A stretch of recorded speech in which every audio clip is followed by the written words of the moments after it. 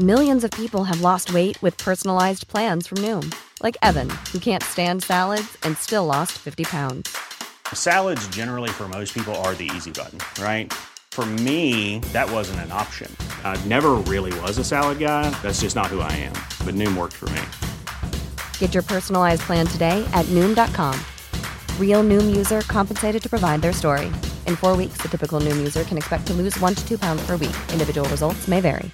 Cool fact, a crocodile can't stick out its tongue. Also, you can get health insurance for a month or just under a year in some states. United Healthcare short-term insurance plans, underwritten by Golden Rule Insurance Company, offer flexible, budget-friendly coverage for you. Learn more at uh1.com. Hey, before we get the show started, I wanted to let you know we are giving away a bunch of brand new Blackmagic gear. Yeah, cameras, switchers, DaVinci Resolve licenses, a bunch of awesome stuff. So stay tuned to learn how you can enter to win free gear from Blackmagic, and we're going to tell you all about it later on in this episode. Now cue the music. Hey, welcome to the 153rd episode of Just Shoot It, a podcast about filmmaking, screenwriting, and directing. This episode is brought to you by patrons Adam Bricker and Andy Landon. I'm Oren Kaplan. And I'm Matt Emma. Today we've got David Person from IFC on. This is part 2 of our development series where we talk to development executives about how you can sell your TV show to them. It's a ton of awesome insight in terms of what it takes to get a comedy on IFC, and also more realistically kind of just thinking about how a development person assesses and thinks about comedy in television. And we also kind of dive into the bigger question of career paths. As a filmmaker, is it helpful to start on the network side of things? And because David is also a filmmaker and a development exec. I think every development executive comes to a fork in the path and they kind of have to decide, am I going to be a creative or am I going to be a development executive? And then, perhaps later on down the line, the paths then dovetail again. So we talk a little bit about that and what makes a good development person in the first place. I can't wait to talk to David all about quirky comedy on TV. But before we do that, yes. Oren, it's been too long. What the heck have you been working on lately? Last episode, you were like, I've got so much good stuff to talk about. I did my multi-day, my 4-day shoot. Did I already talk about this for the San Francisco and LA tourism boards? You set it up. I think that you were traveling with a pair of personalities that aren't especially well-versed in hosting necessarily. That's not their main vocation. And you're traveling all over. There's a ton of different company moves. You're in San Francisco. You're in Los Angeles. It sounds like a whirlwind of an adventure. Yeah, we did 25 locations in 4 days. And we wrapped early almost every single day, which is the crazy part. Well, you're just shooting natural light and you're kind of running and gunning. And yeah, it sounds to me like you were really fortunate in that your actors really synced in, that they really kind of figured it out relatively quickly. The bummer of the show is that the 4th episode is so much better than the first episode because the chemistry just grows and grows. I mean, we are kind of editing it in order, chronological order to our actual trip. And by the end, they're just kind of bouncing off each other, dialogue wise and everything. In the beginning, it's a little more awkward. But what did you do to help foster such chemistry? Is it all you or is it all them? It's a combination for sure. The biggest problem was that the female talent, Tara, got into LA at midnight the night before we started shooting. So we literally didn't even have time to eat dinner together. The first time they met was on set. And so I guess the thing I did, which I think any decent director would do, is I researched our talent a lot. I watched all their videos on YouTube, looked through their Instagram, I read about them, looked at their Wikipedia, read commentary about them. And so I think when I can approach them not just as a director that says stand here and say this line, but as hey, I think this thing of you that you do is really interesting. I saw you talk about it in this video. Maybe we can find a new angle on that. And I think that's helpful. And also, I mean, this is beyond obvious, but especially when it's not a hard scripted show, asking them what they think about, coming armed with ideas, but also being open to them saying oh, but I don't really do this, but I would do this, and just going along with it. So just being flexible. But really, it's kind of when you're working with child actors, a lot of times you have to cast really good adults to play off of them. And the adult act, when you have a scene with a father and a son or something, the person playing the father is really doing more directing of the child than you are, right? Sure. And so in this, because we had this comedian that's very comfortable being on camera and making jokes nonstop, And then this travel blogger that's more comfortable writing and photographing than like being on camera, he was really the gateway into like kind of loosening her up. And so, Interesting. yeah, I don't know. But I started getting the cuts, and it's like, you know, they want these episodes to be 2 to 3 minutes, and they should be like 7 to 9 minutes. It's just like, There's just so much stuff. it's an order of magnitude off, really. Like, we shot enough material to do a 22-minute like travel episode, and they want it to be 2 minutes. And the problem is, you have to start cutting out the charm and the heart and the mumbles. Even on this podcast, remember, like our very first few episodes, like I would edit them and I would remove every single and every single pause and every single everything. And you were like, it just doesn't sound natural. Like, part of the charm of two Of a people conversation, talking. yeah. Yeah. So anyway, we're working on the edits now. It's hard. They also have like an insane turnaround, and I appreciate that they're involving me in the edits. But when you don't like music in an edit, it's like so hard to give that note without saying like, okay, well, I'm going to go spend 2 hours finding music. But in the meantime, I'm doing treatments on 2 other things. I have this like Disney job coming up. I'm pitching on a couple other commercials. I just lost out on a commercial, not because I did a bad job, but because the client decided all of a sudden they don't want to do that commercial. So it's like all these things that are hard. Also, totally unrelated to work, but the way they set up like the classes at my daughter's school is they literally group kids by age. So my daughter is the oldest kid in her class. February 22nd is her birthday. Every single other birthday is within the next 4 weeks. So every weekend we have at least 2 birthday parties to go to, if not 3. And then it's really time consuming. So there's only so much small talk that you can. I mean, I guess you can talk about your kids to, you know. I mean, I'm sure this tune is going to change in the future, but I freaking love these birthday parties. Well, so what have you been working on lately? Yeah, kind of the same boat. I am pitching on a few things, lost out on a couple things, but the unique thing right now is that I shot a music video right before I went to Russia that's basically 100% green screen. And it's for a band called Potty Mouth. The video is coming out this week. It'll be out. Wait, wasn't it due like 2 days ago? No, it's due tomorrow. Oh my goodness! Tomorrow. The final? Yeah. Oh my goodness! I mean, guys, this video has like 100 VFX shots in it. It's exclusively VFX shots. Yeah. When I say it's 100% green screen, it is 100% green screen. Except for the 10% that you shot in the science lab. Yeah, I guess that's true. So it's been an interesting mental exercise for me because, so Oren, you kind of helped me out with a couple shots, and we kind of used that as a template for me to go home and kind of like start working on the stuff myself. First of all, I had a real 1-2 punch of, or really a 3-part punch of like having kind of an older laptop that has never given me any problems with any sort of footage ever before, but mostly is really like a coffee shop laptop. It's really there for like, it's for writing screenplays. Exactly. Like if I can like get on the internet and write, it does 90% of what it's meant to do. Or you can even edit videos. Yeah, I can totally cut like 4K footage, no problem. We shot 6K. Right. And so it's pretty brutal.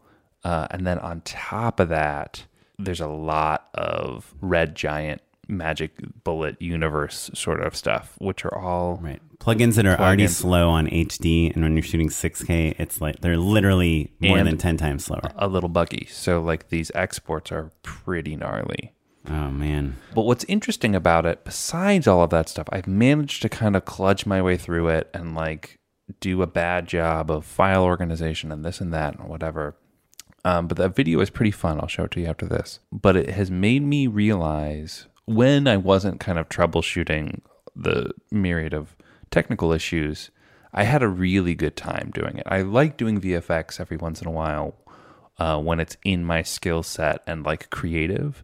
And I realized I have been saying I'd like to do VFX. What I really like to do is animation with digital tools is what it boils down to. And so, all the shots that you touched are 300% more photoreal than anything that I do have a tendency to go for that, which is not always good when you're trying to do something like graphic and poppy. Well, it made me realize that about myself because like you were adding atmosphere and you were matching, the blacks were matching well and all this stuff. And not just that you had your eye was tuned to it in a way that I was not even thinking about trying to pay attention to, which I think is really fascinating and interesting. And the sooner that I decided to not try to replicate that, to not worry about that stuff, the more fun I had. And I realized that it was like I was laughing to myself at how stupid these shots were. And it's because they are way closer to Monty Python than true photorealism. Right. And so it it was was like a Marvel movie. Yeah, exactly. So it was an interesting thing to learn about myself. Unfortunately, one of the things I wanted to learn in doing this video was to think more critically about how to make photorealistic shots, basically, like how to be a better VFX director. And I realized that didn't happen at all. Well, I find in general, like in post-production, the most enjoyable work is when the tools aren't slowing you down, when you get to be creative. Yeah. Oh my God. And so that's like in editing, I don't know if you remember back in the Final Cut Pro days, but like it used to be when you clicked like on your desktop to go to Finder or like find your different files, it would, and then go back into Final Cut and it would say like preparing video, and it would take like 10 seconds or something. And I would go bonkers, like just waiting. Like I literally can't click away from this window without having to stop for 10 seconds, which is like eons in editing time.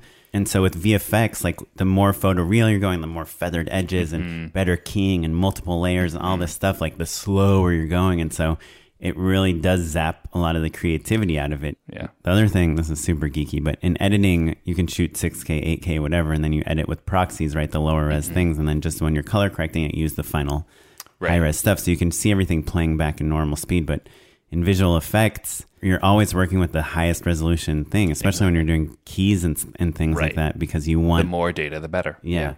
But it really, I don't know. I honestly, I'm working some VFX shots now in this movie, and they were originally going to be 2K, and now they've decided 4K, and I like want to kill myself. It's just everything takes so much longer. My computer's like crashing 5 times a day. I mean, you saw when we had that 6K footage, and from on my pretty beefy iMac, it was like not moving. Well, yeah, try it on a laptop. I probably had 40 crashes one day.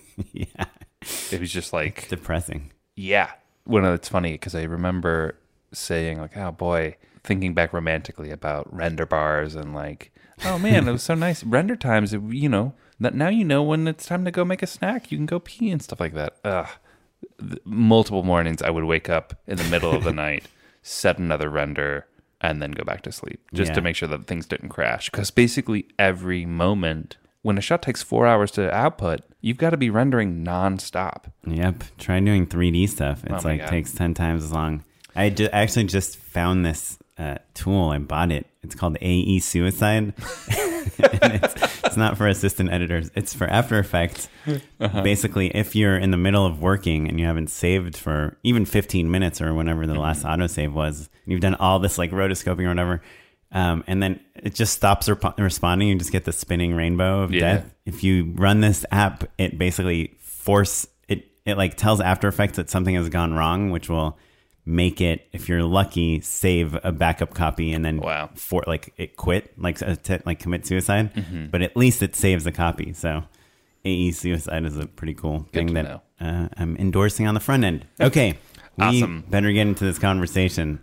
But before we do that, folks, did you know we have a Patreon page? Patreon.com/JustShootItPod. It is a place where if you like the podcast, if every Thursday or Friday you open up your podcast app, Stitcher, Overcast, whatever, and you're like, hey, Spotify, ooh, there's a new Just Shoot It, I'll listen to that instead of a million other podcasts. If you're that type of listener and you really enjoy the show and you want to support the show and maybe help us put some live shows together, maybe make some swag. We are very seriously talking about some merch for Patreon subscribers. Most specifically, we were flirting with the idea of a t-shirt, but I realized, what's the thing that all directors need? Jobs. Hats. Oh. Because you're out in the sun all the time. What if we give people jobs? Like you give us like $2 a month and we'll give you a job. Oh man, I'd love to. Yeah, no, but hats. I just want it to be a cool hat because I pretty much wear the same hat all the time, and it's the one cool like trucker hat from this one company, and I've tried to get more from them and they won't give them to me. It just fits my head well. I have a very small head. I hate to admit it, but is that true? Yeah, my wife and I wear like the same hat size. Like relative to my body, it's kind of small. That's really funny. Well, let us know if you would like a hat. That's a sort of freedom to kind of experiment with the show that you were providing with Patreon, because now the money that normally is coming out of our pockets and going into Jay's, not all of that is out of our pockets anymore. So we have a little bit of room to get creative and figure out other unique, fun ways to help grow the show. So thanks, everyone. Patreon.com/JustShootItPod. And without any further ado, let's talk to David Person from IFC.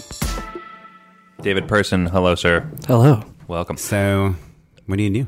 Development? Yeah, currently my day job is working for IFC TV in original programming, and we are a small team, which is great. Feels very family. What's small? Like 5 people? Like 4 people. Doing 4 people all in. All in original programming for IFC TV. For current and development. Yeah. It's a unique boutique type network, which is really great. We've been working together, some of us, for over 4 years, so we have a backhand way of talking. We are only 4 people in original programming, so we do everything. It's development and current programming. And how many shows do you have on air at any given time, like the whole team? Usually at a time, it's 1 show per quarter. So we program in a year 4 to 6 shows. So we are doing a very small, select, curated group of content. And do all 4 of you work on every show, or each person has their own show? Yeah, it's unique, especially since we recently experienced a restructure, and so our team has shifted and has been downsized. But we've always been just doing development and current programming all at one time. I think there was another era where development and current programming were separate, but luckily I have a great boss who comes from the producing side and writing side of the business, as do I. It can be a little bit challenging to hand off a project when you've been developing it and you brought it in, and it's your baby. It's your baby. You feel very much invested, just like the filmmakers or the storytellers. And to then hand it off to somebody else to run current programming, it's challenging. So we have a great leader who believes that we should be shepherding and also overseeing the shows once they get greenlit. So that's a really great thing about IFC, I would say, because we build these relationships with amazing people, and we want to maintain good relationships with our talent. So. And just in case our listeners didn't listen to our last episode with Carrie, where we went through this, so current is shows that are on the air, reading the scripts, giving notes, making sure they're going well, kind of. Just what is current versus development? It's kind of maybe easier if I explain development to current, because there is a flow, right? So it always starts with talent coming up with an idea, whether it's a kernel of an idea or a fully developed script, which is great. We then get in, and if we get the opportunity to buy a show because it feels right for the network and for our audience, then we get to develop it. And developing is, and again, for IFC specifically, or where I work, it's a little different than most places where we don't shoot pilots. So we need a proof of concept to sell to our bosses, who then have to sell up. And wait, what's a proof of concept? Is it a video? A proof of concept can be any type of executable way to show this is what the show is. Could it be like a graphic novel? I think in the publishing world that would be your proof of concept, and then your product. Let me ask you actually about the proof of concept. Is that something that people are entering the conversation with, or is IFC financing a proof of concept kind of as almost like a baby pilot? Proof of concept can be, I guess, before the pitching process, right? So you're, as a creator, you're developing some kind of way to show somebody that, hey, I want to see more, or I want to buy that. So sure. I mean, honestly, for us, the best way into, I think, a pitch as a proof of concept is a script. I mean, at the end of the day, so on the other side, from our standpoint, we actually are going to develop all the scripts for the first season. That's going to be our proof of concept to hopefully get a green light for production, or to actually bring a show from development and into the current programming stage where it actually gets approval to be shot, and then you go shoot your show so it can be aired. Can't believe you guys only do one a quarter. So is it like a real kind of tournament style? It's like Sundance. I wish we were doing more. I think we all do. So you have like a roster or like a list of shows that you are excited about, and you just kind of whittle them down and down and down until you get to one? I think it depends every time we have to approach a show. It's kind of a big picture question, right? Yeah, it is a bigger picture question, because even going back to the proof of concept, for us to buy a show, we sometimes it's great if you've shot something. Honestly, it can help you. It could also hurt you.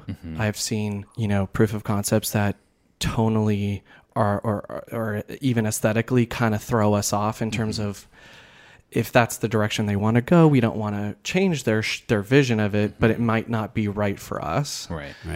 Whereas if we can kind of get a little bit earlier in on the process, like with that script, again, like if we can get excited about a script and a story and the tone in that script, and we can kind of see it, on our air, then we can get behind that and help just guide it so that we can actually get it on air. Sure. And then eventually that is going to be the writing process. So then it goes to your question, sometimes a show just develops in a different way that we were hoping otherwise, and usually, honestly, because we only program so many shows on our air, we have not many chances at bat, so to speak. So we can't throw a lot of spaghetti at the wall and see what sticks. Right. So we really go after shows that we really can get excited about and actually envision seeing on air. And that, again, it's the script that at the end of the day, that's the executable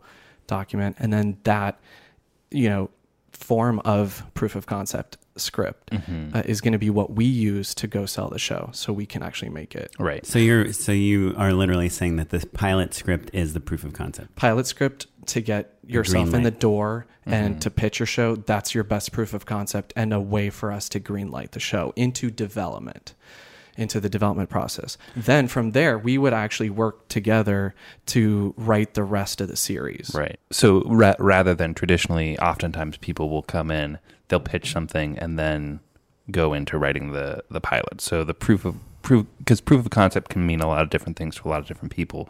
You just mean having something you can read the pilot of is the execution of the idea. It's not like you're coming in with a sizzle and a this and that. You really just mean have a fully formed idea, and having that pilot script ready to go as a jumping off point makes it easier to buy the show in the first place. Absolutely. I mean, our process is, we want to work smart. And we also don't want to waste anybody's time. Right. And we're, pretty busy. I mean, in the year, it's about 4 to 6 shows. And we also just did the Independent Spirit Awards. Actually, that's not including the Independent Spirit Awards. And that comes out of your team too, original programming? Yep. But you don't do features, right? You're not buying. We don't. That's the IFC Films people who are awesome. Because that's a big. I mean, I feel like there was a time where that was the biggest name you'd hear about acquiring things at festivals. Every festival, it's IFC. So that must be a bigger team than yours, IFC Films. I don't think so. Oh, really? They may have 1 or 2 more people than us. I don't know, because I know their team also got shifted around, and so and they're based in New York. Oh, okay. I wish there was one person out here. Yeah, that'd be nice. They are probably going to need one eventually.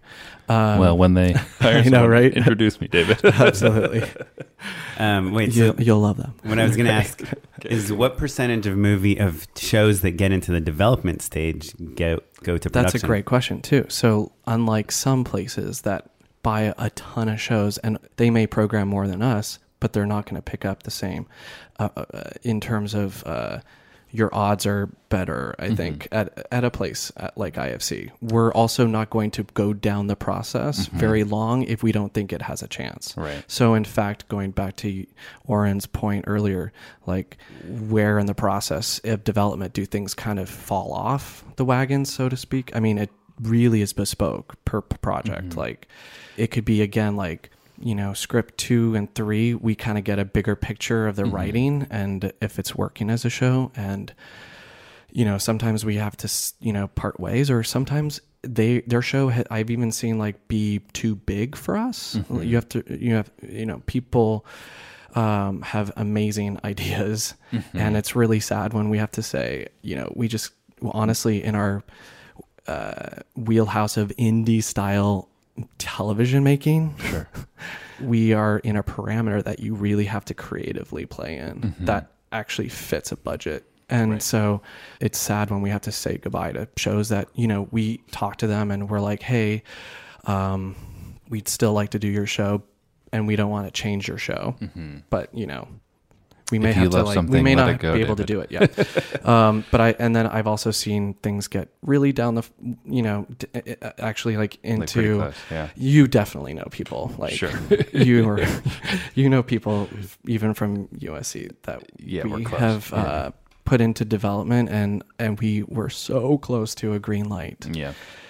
But like, it's interesting now being on this side of the business. Like I've definitely seen, really smart executives and people who want to shepherd. And that's like how I see my role, mm-hmm. And our role. And it's interesting that the pitching process really starts obviously with the creator, but then we have to pick up the ball or the baton, so to speak, sure. with this marathon. Right. So to, right. to belabor the metaphor, but like we're literally having to then be the cheerleader of the project to then sell to our bosses. Right. Who then have to sell to their greenlight committee, sure. Who greenlights the shows across all the networks. Yeah, because it's a huge decision. It's a huge commitment. So that's really great. I want to dig in a little bit more on that, right? So I think we all have a decent understanding of like, okay, somebody comes in, they pitch, they blow David away.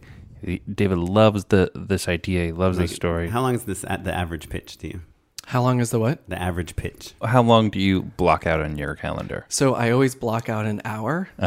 And that includes like that's your time. Talk. That's your time. Yeah, like so there's a little bit of chit chat, someone comes in the elevator, oh, have you been? Like you check in with mutual friends. Yeah, you should like we have a reception, they'll get you coffee. Mm. You should go to the bathroom, right. You should gather right probably before that time. Right. And you're kind of like skimming through the materials again real fast or like trying to remember 100%. You're like, oh yeah, for sure. Because it's also pull up their IMDb real fast, that sort of stuff. All that jazz. And that's why like, you really want to work with a really good agent or manager or producer mm-hmm. who's like actually sharing information mm-hmm. with us in a smart way. David, secret is you just look at their IMDb star meter.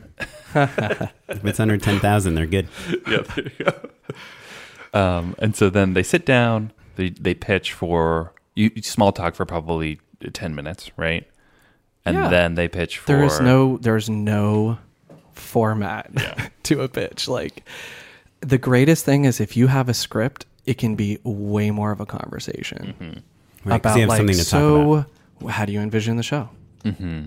Right. You've like it's already picture this. If you get people in the room with your script, you have a far better chance of getting a green, like a development deal. Yeah, you're interested because you've already proven that you can write and that your tone is at least somewhere close to the brand. Yeah, if you didn't like the show, you just wouldn't take the meeting. Now, having said that, people that we know very well, like I'm very happy hearing a pitch, even just with like a log line and a basic maybe here's what the show is.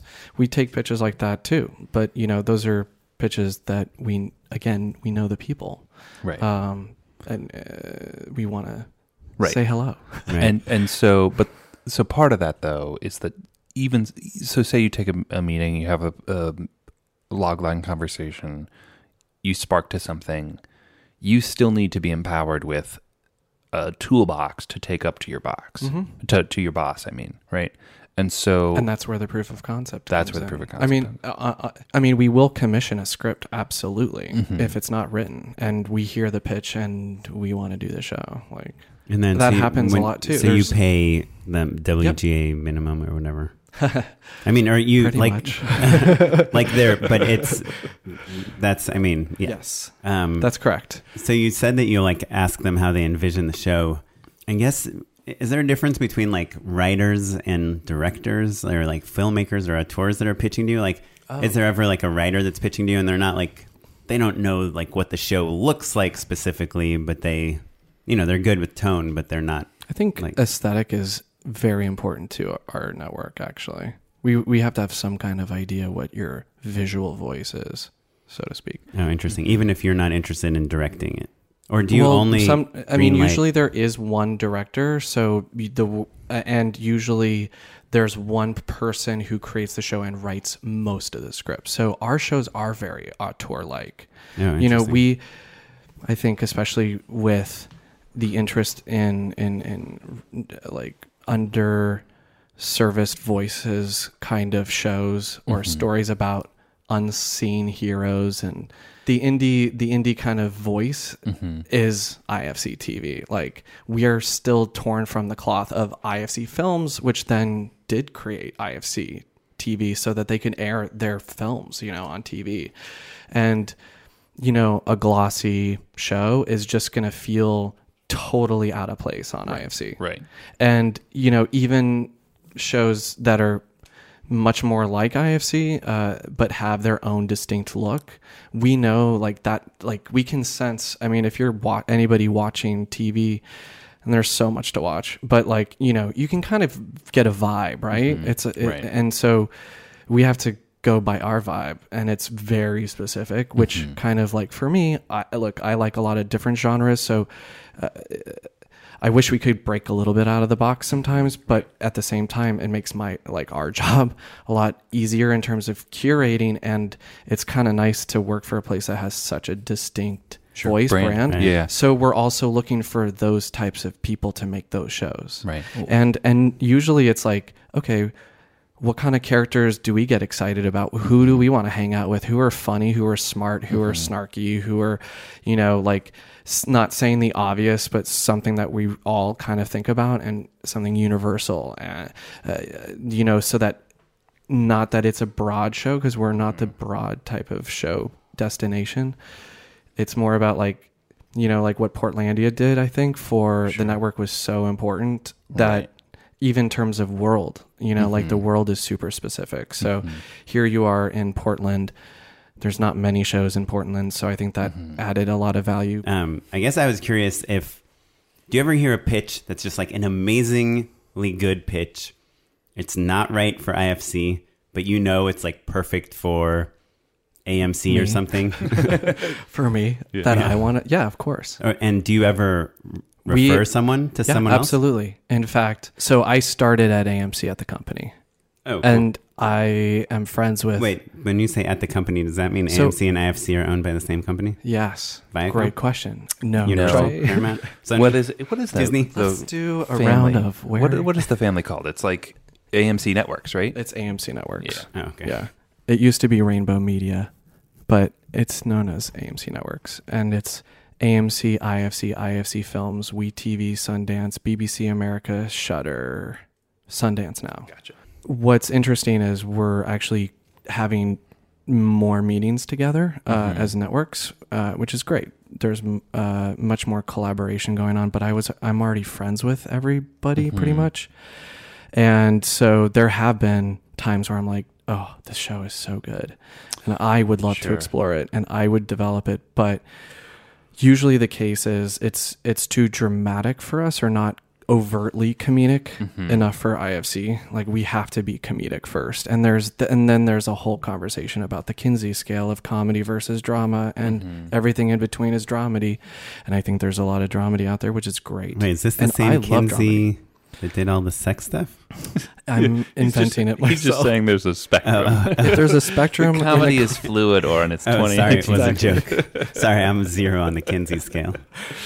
No. You are 0 in terms of getting center. That joke. So you're all over the place. I love it. I guess why I think that's relevant is because I think anyone listening to this would be like, oh, they only pretty much greenlight one show a quarter. Like, my show has to be the best show, and if I'm pitching an amazing show and then Alexander Payne comes in with like a log line, then I lost the opportunity. But not at all. But not knowing at all. that you that's have so not the case. Actually, I won't interrupt you because that is a fallacy. So attachments don't matter. No, they do, but like it doesn't mean that Alexander Payne has to come in the room. I don't know if we could afford him. Right. Good point. He did Hung, right? Was that a show? Yeah, he did do Hung, but that's an HBO show. Right, right. So speaking of people who can afford him, basically. But tonally, he's probably not that far off from something that could work on IFC. It's a little bit more dramedy, I think, than comedy. Yeah. Like Brockmire with Hank Azaria, that's a great show, especially to point to the fact that it's a narrative grounded story that does get dark and twisted, and we're not afraid to go there. But I think when you go to those spaces, it has to have some kind of buoy effect, and usually that's the comedic point of view of your character, like that's driving the show, like that has to be funny. And so Brockmire does a good job of having there's some plot, and we're seeing him struggle and have to pick himself up after falling from grace, but like he always has something hilarious to say, or it's the point of view, or it is the circumstances, right? And unfortunately, we have gotten scripts or pitches that they even say they'll pitch it as a soft comedy, or like it's more drama with some comedic moments, and that is great. And we don't want to change your show. Like you should go make that show, but with the people who are going to support you creatively, and we have to support shows that are comedic. Right. They're overt comedies. So going back to the comedic Kinsey scale, like we have to really be all the way over to the scale where comedy is, right. And we can have dramatic moments that kind of tip it, but we can't be too plotty or dark all the time, or right. about it just has to be a comedy. It's a pure comedy. Yeah. So talking about Brockmire, and I feel like Portlandia, there is like a little bit of a history of kind of talent-driven shows at IFC, right? When was, say, Hank Azaria? Did Hank Azaria come in with the pitch? Was that his show? There's kind of always like a superstar sort of leading the charge on those shows. Is that accurate? It's like the chicken or the egg, what comes first kind of question, because I think the macro is there's just so much television out there that you have to do something to break out. And for a place that doesn't have a ton of money or opportunities to market a show, you have to do something to break out. So, look, we've supported people who are not so big, but their show was great. And frankly, we loved the show and we wanted it to succeed. Yeah. We wanted to be a part of it. So there's also that. In terms of Brockmire, I mean, that was his character that he developed when he was young, and then he did that short with Funny or Die, which was hilarious. Oh, that's right, I forgot. And there's a whole trajectory, but it ended up getting made into a TV show with us. But yes, he was definitely a part of the show. He was attached to it, but that was his IP. And how common is that, though? Would you say, right? Because like Portlandia, like Fred and Carrie were doing, like I know them. Fred Armisen and Carrie Brownstein were doing Thunder Ant before that, and it came with Broadway Video and Lorne Michaels behind it, right? And it's not little nobodies that are bringing the show. For every one of those, how frequently do you see something where you're maybe attaching talent to it afterwards? You're like, oh, I love this script. Let's go find our own Hank Azaria. It's maybe like a half and half cookie situation. Maybe 40-60. I don't know, dude. Like that's a hard question. Truth be told, like it like we have moments where we will hear the same exact idea 3 times in 1 week, and we're like, what is going on here? Wait, what's the one this week? You can't say Is that. it about Uber drivers? Yeah, you can't exactly. Say funny Oh, Ubers. I mean, I think there was 1 week we heard a lot of gameplay, like like video game stuff, you mean? Yeah, like either the video game world or what is that? Like cosplay? Oh, stuff? Sure. Yeah. Cosplay. Yeah. Or like LARPing, live action role playing. Which is, I see why somebody would want to make a show out of it. It's colorful and very, fun, very colorful. But it was interesting that we heard the same idea like It's maybe zeitgeisty, 2 or man. 3 times. Yeah. Yeah. But that's the thing about like any kind of odds with development. It's this, look, we're in the creative world. Like there's no way to predict something. That's why if we had, a crystal ball, I think we'd all be Sure. on a movie set right now. Well, and I think also you're on movie sets all the time as well as you. I wish I miss that. That's why I say that. You I'm get like, to go to your movie sets whenever. it's though. true. Yeah, Yeah. they're pretty fun. Yeah. We have amazing movie sets. You get to show up late. You don't have That's to show true. up at 5 a.m. Hey, but you know what? I was the first assistant director. Sure. Many projects, Paid- and I was paid your the dues. first and last person on every set for a long time. This was before you worked development, not I was a concurrently. filmmaker for many years. I was a feature producer. I was a writer. I was an editor. I worked in animation. I worked in narrative features, documentaries. I produced documentaries. I produced live action. Well, why'd you end up here?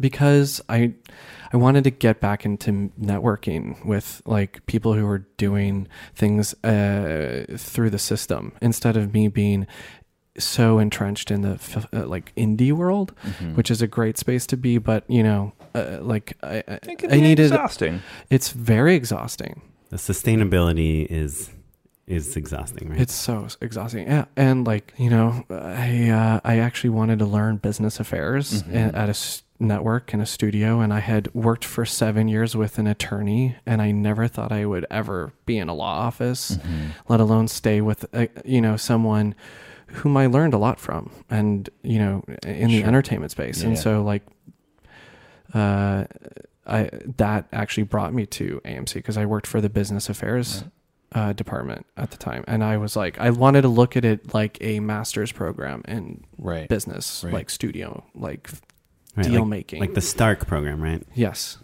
And so this was my master's program, and then that was a great experience. And then the opportunity to work creatively at IFC, which felt much more like my sensibility, it's a match. was came up, and there you go. that was it. It's so funny. I feel like just recently, like we were talking with Jocelyn and Dawn, and, I feel like there's a handful of people where it's nice to be reminded that having a diverse background, like doing different sort of work, not just being in the trenches all the time, is still super beneficial. Like it informs your work creatively. And so I think it's easy to be stuck in a day job and like not acknowledge how valuable that experience can be in ways that'll be surprising to you. You know what I mean? 100%. So don't worry. Dawn was telling us she used to work at a photo gallery, and now like all this, she like just fell in love with all these different photographers, their work, and it really inspired like the look of their feature, Greener Grass. For sure. And it's, she didn't choose to be like an assistant at a photo gallery. Right. But, Yeah. She was just like, I hate this job. I'm like focusing on, right, UCB, and like I'm wasting all my time and doing this. I'm putting words in her mouth, but like, and as a person who felt that way about other jobs I've had, I think it's fascinating. Do you, in terms of your other coworkers or other development people that how frequently are they coming from an artistic background, or like where do you, because kind of all land there from different directions? Yeah, everybody does come from totally different directions. There's people who come from, going to school as a business-minded executive, or just going into business, and, filmmakers who end up at the agencies so that they can get a job into the industry, so that they can maybe meet a writer or a client who's going to take them on as their assistant or showrunner. I did not take that route. I think there are other people, who got a job in the studio system or the production company system right away and rose up the ladder from being an assistant to a coordinator and up and up and up, and then maybe moved over to the network, or they started at the network. Like, sure, right. There are people who did grow up at AMC or right. IFC. And that's the world they know. I will say, like, I think when we were in school, it was kind of, there was at least my impression, a view of executives as people who don't really get the creative process all the time. Yeah, and that is interesting that's like, studio notes keep ruining my show. Exactly. Right? Yeah. And because they are thinking of selling tickets, right? And selling marketing and getting people to watch a show in the same way that like everyone can complain that CNN gives Trump so much coverage, but the fact of the matter is that's why people are watching CNN. Yeah. Yeah, but I think that they leave out, stepping away from the CNN metaphor, you're leaving out the fact that like development is such a hard job that you have to love the art in order to do it in the first place. And also like they're coming from a sense of experience of like helping to tailor your show or your movie, not just to sell tickets, but to tighten and to appeal to an audience. And like most of the time that's what you want, so I think sometimes people are like, oh, they're dumbing it down or they're underestimating an audience. I think that maybe used to be true, but now there's so much TV out there that I think most development executives we know are really working towards sharpening a voice, making it special, making it unique, making it noisy in a way that maybe has shifted in the last couple decades, but certainly most development people we know now are advocates, Right. Going back to the fact that, so you're a filmmaker, you're a producer, you went to film school, and you are now working in development. Like, is there ever a situation where someone with a job like yours pitches a show to yourself, like to IFC? Like, is that not part of like the dream? Like you made it to the inside. You have to quit first. You quit, start a shingle, and then pitch to yourself. Correct. Yeah, that happens all the time. In that instance, yes. I mean, I am still writing, and I still want to pursue my own stuff. Yeah, you're filling the shoebox up. Yeah. And then you can quit and then sell a show to IFC. Exactly. But you also have all the answers as to what you one would of the buy. other million other platforms out there. At least at IFC, you know exactly what buttons to push to sell a show. That's true. I don't know if I'm that like super hard comedy writer type person, though. I'm definitely more of a dark comedy, in which I think there's a possibility like for a dark comedy that I would write, find its way on IFC, but I don't know. I don't know about that. I feel like I'm definitely a good like thermometer for IFC. My sensibility, like as an audience member, is right on brand, but in terms of writing, I don't know. Yeah, which is an interesting thing to know about yourself. I think that's why there's a certain shelf life to development people. I think you either end up a lifer, where it's your passion and you just do it forever and you end up running the company, or you tap out at a certain point because all of a sudden you realize your network of talent and development side and knowing the inside of the company, you wait for the timing to be right and then you sell a show. That's what you did, right? I mean, essentially. Yeah, in a way. I landed more in your court in that like my sensibilities are similar to what Comedy Central was doing, but I wasn't doing exactly, and my reel was not perfect for Comedy Central. But certainly I had many peers who literally would quit and then sell a show. Like they were developing that stuff kind of on the side. I guess some of the College Humor guys too did that, right? Yeah. Or I mean, they're I think more in-house even. Like I don't think they had to leave. Like right. they just get to develop. Well, I guess there. It's funny because so the way we do this show is we interview our guest and then you're gonna go home and then Matt and I will do an intro and sometimes we chat about like what we liked about this conversation. And one of the things I was going to talk to Matt about, which I'm just going to bring up right now, is like you look back at the people, that we went to college with, the people that have been in the film industry the same number of years as us. And you look at like Carrie and you look at David and you're like, these people are working on like amazing, like top level television. You're working on Portlandia, you're working on whatever secret project Carrie didn't tell us she's working on, right? But like big shows, because you took this path that kind of led you to the other side of the network, right? You're listening to pitches instead of giving pitches. And like, do you ever think, Matt, like we are coming from the production side of things pretty much, right? We're trying to make things, show people our work, get better gigs, like freelance our way up while we're pitching at the same time.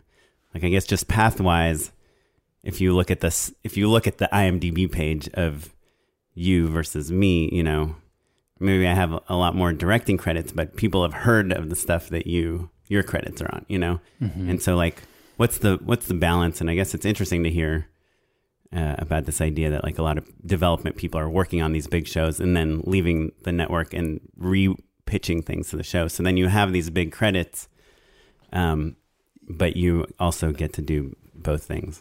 Yeah. I mean, I think that it's a special person who both flourishes as a development executive and then also flourishes as a writer, director, producer, and they're really always producing. That's the thing, is that being a development person, an exec, means you're a producer, and having your own shingle means you're a producer. And sometimes people can do all of those things and also have the good fortune of being at the exact company that matches their sensibilities.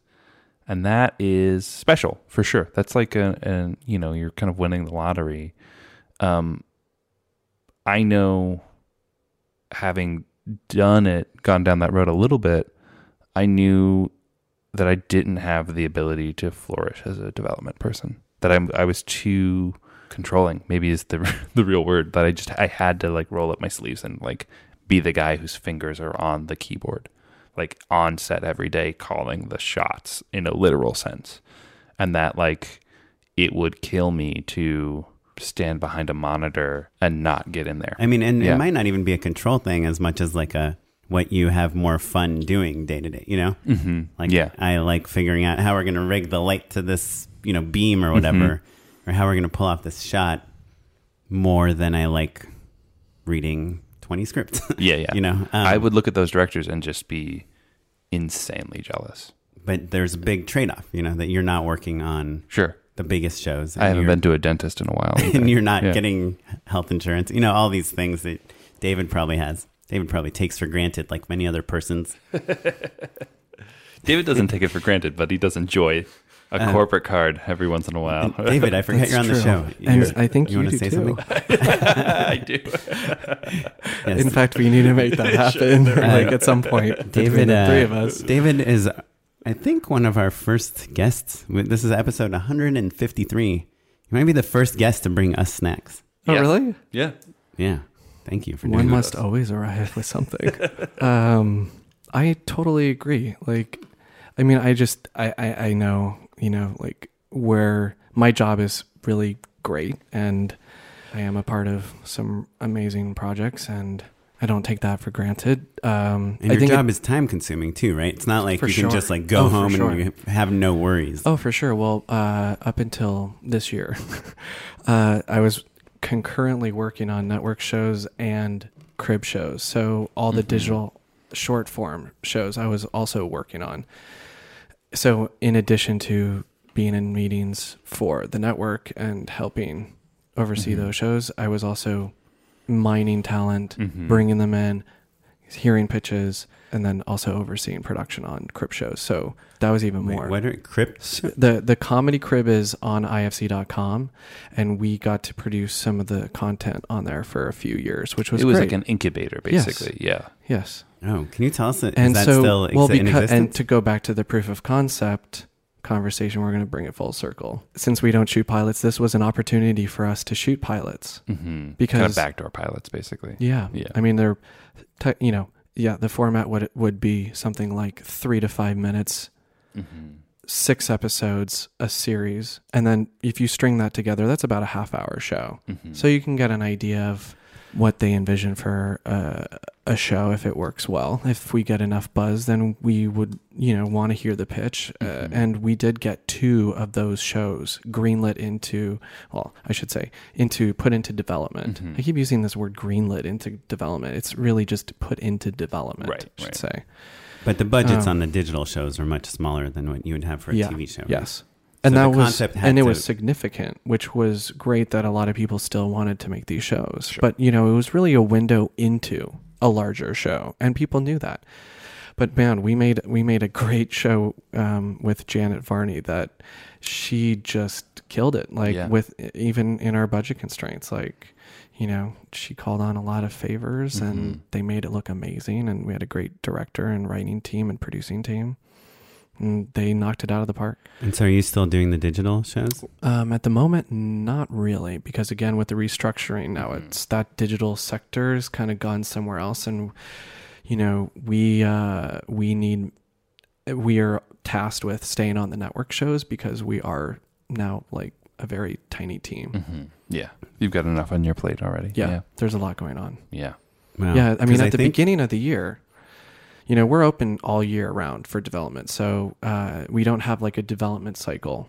It's kind of like no pilot when we season. can get a green light, then we're like, okay, we're going to go make the show. And you're going to go make it all at once, like you're making a movie. Right.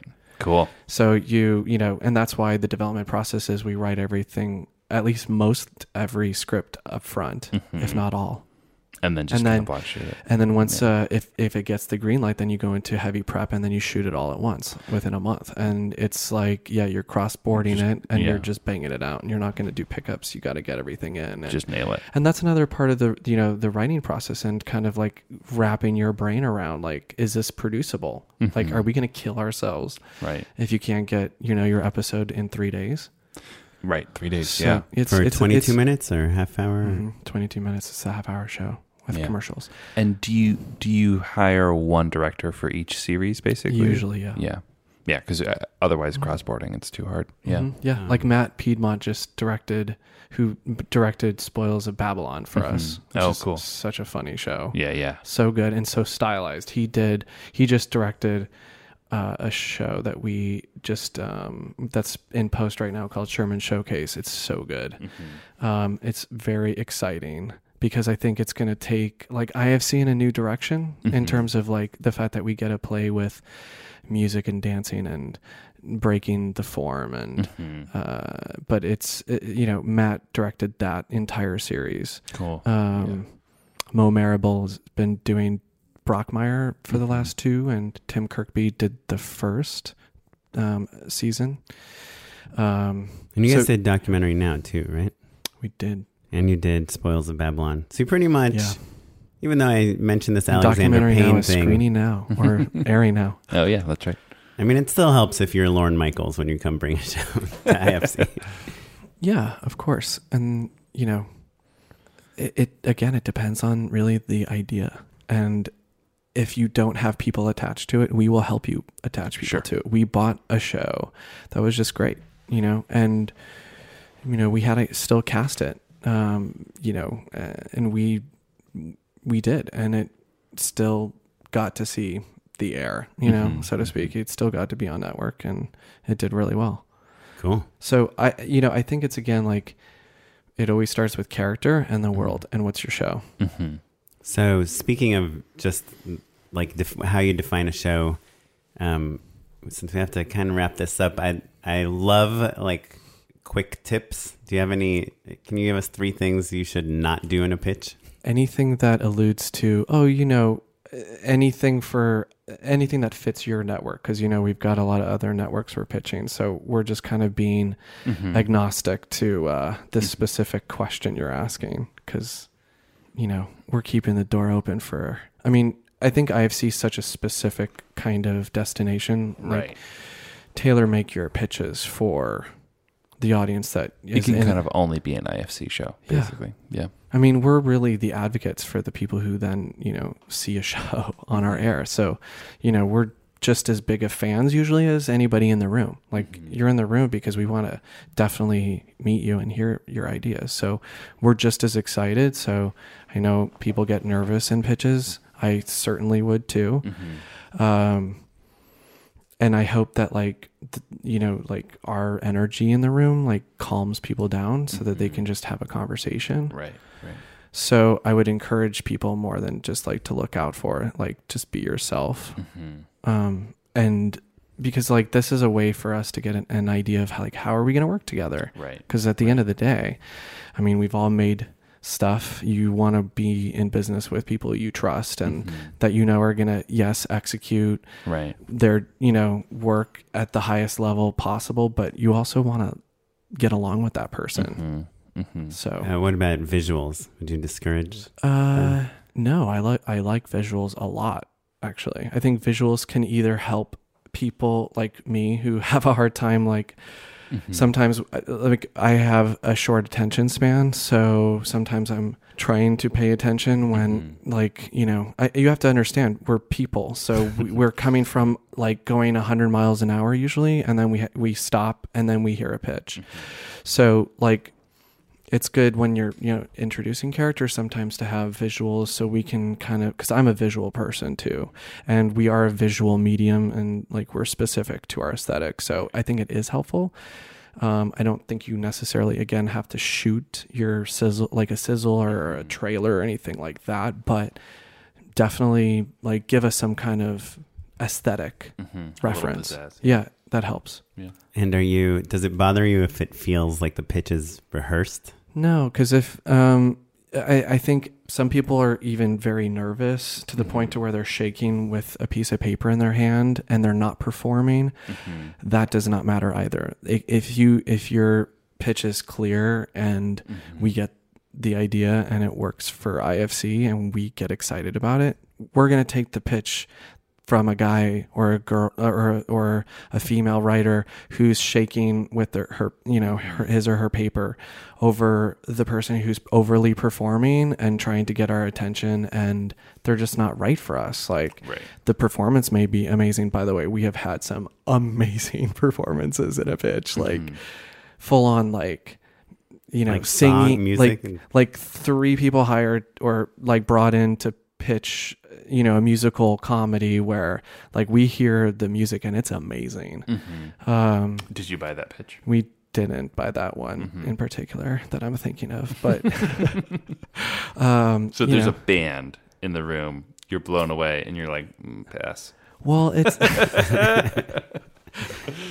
for real though. Oh, it's so painful sometimes. And you loved it, right? Yes, I mean there's so many times where like I will be so excited about something and it's just not going to work. Like, sure. Again, it kind of goes back to like that, though, we have our sandbox to play in and, it may be a certain size or, with certain tools, but you got to, you can build a lot of cool sandcastles with the sand that's in that box. That was way too poetic. I love it. Well, David, this was perfect. I think we go out on the sandcastle analogy. Yeah. That was a great joke. Let's move into unpaid endorsements. Unpaid endorsements. So we've talked about this show before. We've even had one of the producers on. But have you guys seen the 3rd season of Crashing? Not the 3rd season. No. Is it good? I'm like really liking it. I'm only 3 episodes in, and the 3rd episode was directed by Oren Brimmer, whose claim to fame is having my same first name. Different Oren. But yeah, it's like in the very first episode, he like meets this young up and coming comedian that's like never really performed anywhere. And he offers to bring him to New York to, just watch how he does his thing. It's Pete Holmes as a comedian, and he goes and basically this young comedian like outperforms him everywhere. Like he goes to this place where he's auditioning for a weekly spot at this comedy club, and then this younger guy that he just happened to have with him like also gets an opportunity to audition, and of course he lands it and Pete doesn't. And this kid is, he's gay and he's like ethnic and he's got all these things and he's interesting and he's young, and like Pete Holmes is just this like real dopey like kind of average white guy, and the season is a little bit about him trying to find like what's special about him. Because like the feedback he gets is like, I've seen like a billion guys like you. There's nothing interesting about you, and I don't know. It's something, that's like obviously in the zeitgeist and we talk about it a lot, but I thought it was like an interesting take on it. And it's just kind of done really sincere. Like he's not mad or anything about it. He's just like really trying to figure out who he is, in this season. And like a lot of it is about the evolution of comedy. There's this one guy in the 3rd episode that's like kind of showing everyone the ropes and showing them how to do comedy. And he's doing like a big set at this, little town, and everyone is like offended by his comedy, his sex jokes all of a sudden. And he's like, this set used to kill, and it's just kind of like about the evolution of like what we find acceptable in comedy and what we're interested in. I don't know. I'm just like really digging it. Great. David, you got anything? I'm going to go see a really funny show. Have you ever heard of Fairy Tale Theater? No. By Michael Feldman. It's here in LA and it's playing now. And a very, very funny and smart writer, actor, Michael Feldman created the show. And it's like one of those things to where I heard about it and it didn't sound exactly right for us. Mostly because we do very grounded stuff and this is kind of heightened, and it's really about fairy tales, but it's told from an adult perspective. And they shot a pilot. So this was a for instance, where they did shoot a pilot or a presentation, and it was so good. It was so good. It was so impressive, and it was exciting, and our entire team like loved it. And you know, it's hard. Sometimes it's hard to get your entire team to really like something, especially that's so out of the box for us.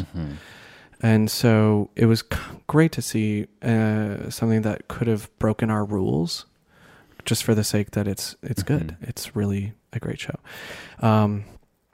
And so that's kind of a cool thing too. Like to think again, it's like, it's always about like the quality of the storytelling, if it's funny and if it's just great, like if it should be seen, and it should, this show needs to be seen by many people, and so everybody, you all should go see this show. But So it's it's a live really show? so this is a live show that he's still putting up, and it goes through, it's like vignettes, and they're different stories, different tales, and they're, some of them are very out there, but kind of still with a fairy tale sort of vibe to them. Yes. Cool.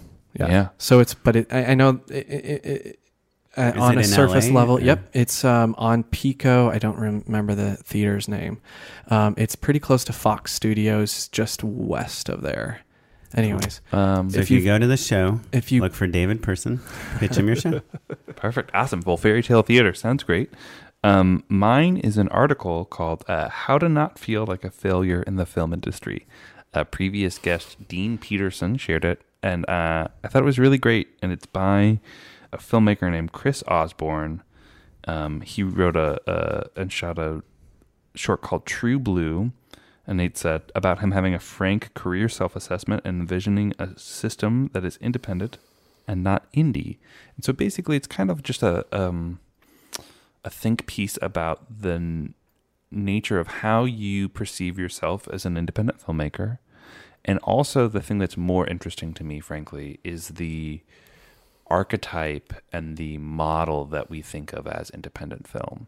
And he talks about how this idea of a filmmaker, you know, a renegade filmmaker making a movie for no money, and how, you know, it's on the backs of broke college students, and like they're an auteur, is an idea that came out of Sundance a long time ago, and we still kind of adhere to, and how there's a different model out there where the people that make your film with you are responsible for a ton of micro decisions that are that really affect the way that your film is, and that it's a communal experience. And so you should think of it that way and not build up your own career just for yourself, but that the community that you're making a film with is a true community. You should think of it that way, and we should really kind of break down the ideas of, you know, auteurism, basically. And I thought it was really poignant, really interesting, and frankly, I've been thinking a lot about a lot of the points that it makes about how you can really make a film with people and not just kind of exploiting them, basically. So it's called How to Not Feel Like a Failure in the Film Industry, by Chris Osborne. We'll have links in the show notes. It's great. Cool. I will definitely read that. It's really great. One of your first endorsements in a while that I'm gonna. You should listen to all of them, Warren. They're all pretty good. Cool. Awesome. Well, thanks, David, for coming on the show. Do you tweet This was or fun. Instagram or anything? Yeah, I Instagram. Instagram. What's your Instagram handle? USCINEMAN. Oh my That's God. US Cineman. Yeah, all put together. Wow. Guess what I created that. Oh man! Also, it's so funny because when we were in school, USC was really hot on the SC combination. So like, our campus guide was called a Scampus, and I feel like there were a lot of things where they would just add an S in front of any word that started with a C. So US Cineman. US Cineman. US. It's like USC Cinema Man put together. That's pretty great. Well, thanks so much, David. You can follow the show on all social media at Just Shoot It Pod. That's also the name of our website. You can follow me at Mr. Matt Enlow on all social media. And I'm at Smitey Pyleg on Twitter, but more importantly, I'm Oren Kaplan. O Kaplan. I'm O Kaplan on Instagram. I don't even know my own name. This episode was edited by Jay McAuliffe. It was produced by Madeline Rosewatt. Our webmaster is Ewan Williams, and the music you're listening to right now is from the Free Music Archive and the artist Jazar. Thanks, everyone. Leave us an iTunes review if you get a chance. We would appreciate it, and we'll catch you next time. Bye.